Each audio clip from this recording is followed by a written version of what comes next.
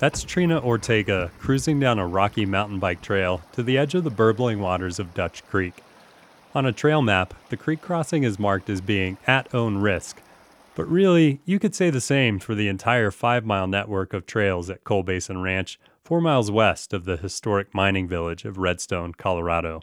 Your closest access to Wi-Fi is in Redstone, and there is Carbondale Fire does have a facility there, but it's not always staffed with someone right on site. Ortega is the Coal Basin Ranch and Trails Manager for the Katina Foundation, a Carbondale, Colorado-based private foundation that gives to Native American tribes and funds various conservation efforts. Katina owns Coal Basin Ranch, the 221-acre site of the long-shuttered Dutch Creek coal mines operated by Mid-Continent Resources. Ortega hopes recreational trail design and building can be a model for the restoration of other sites ravaged by old mining operations. The transition of Coal Basin from fossil fuel extraction site to recreation hub began in 1992. Just a year after ceasing operations, Mid-Continent Resources went bankrupt, leaving cleanup of the denuded site to the state of Colorado. It started quite a long time ago, so this is building on those restoration efforts where the community and the state and Roaring Fork Conservancy and other entities have gone up and done spreading of grass seeds and wildflower seeds. And the Dutch Creek mines were in use for decades and yielded 23 million tons of coal for American steel mills. But all that extraction had a heavy toll on the land and the miners. The early operations were not benign in the basin as well. In 1956, Mid-Continent Coal and Coke began operations up there. That's Steve Renner, Senior Reclamation Specialist for the Colorado Division of Reclamation, Mining, and Safety, at a presentation on the history of Coal Basin in 2012. The mines near Redstone have a grim history. On a Tuesday in late December 1965, 9 men died when a buildup of methane exploded just 15 minutes before the end of their shift. The men were all working an extra hour each night that week to make up for time they were planning on taking off for the New Year's holiday.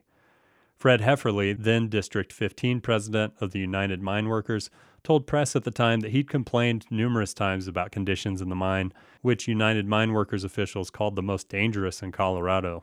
On April 15, 1981, a cloud of methane and coal dust ignited. That explosion killed 15 men, the youngest of whom was a 20-year-old Glenwood Springs resident. It's difficult to say how familiar the average recreational user of the property is with the mine disasters, which are commemorated by Miners Park in Carbondale and a memorial in Redstone. The bike park at Coal Basin Ranch opened for its first season in July 2021, and Ortega estimates that more than 300 visitors rode the trails during the first couple weeks of operation.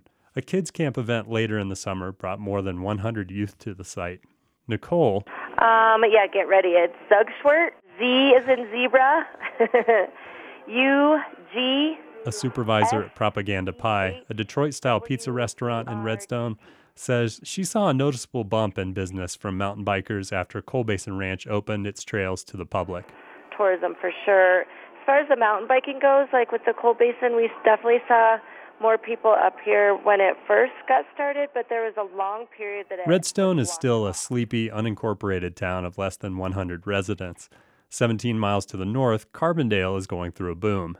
The average home price exceeded $1 million a few years ago, and most estimates now put the town's population at 7,000. There's a new city market and a paved path along State Highway 133 that takes bikers and runners 5 miles south to a KOA campground. Pitkin County Open Space and Trails and Gunnison County have planned for years to eventually complete an 80-plus mile path between Carbondale and Crested Butte. One more link from Colorado's fossil fuel past to its recreation future. This restoration story is getting people to know the landscape, to experience it, and providing a way for them to experience it safely and also become maybe a steward of the landscape as well. For Rocky Mountain Community Radio, I'm Morgan Neely.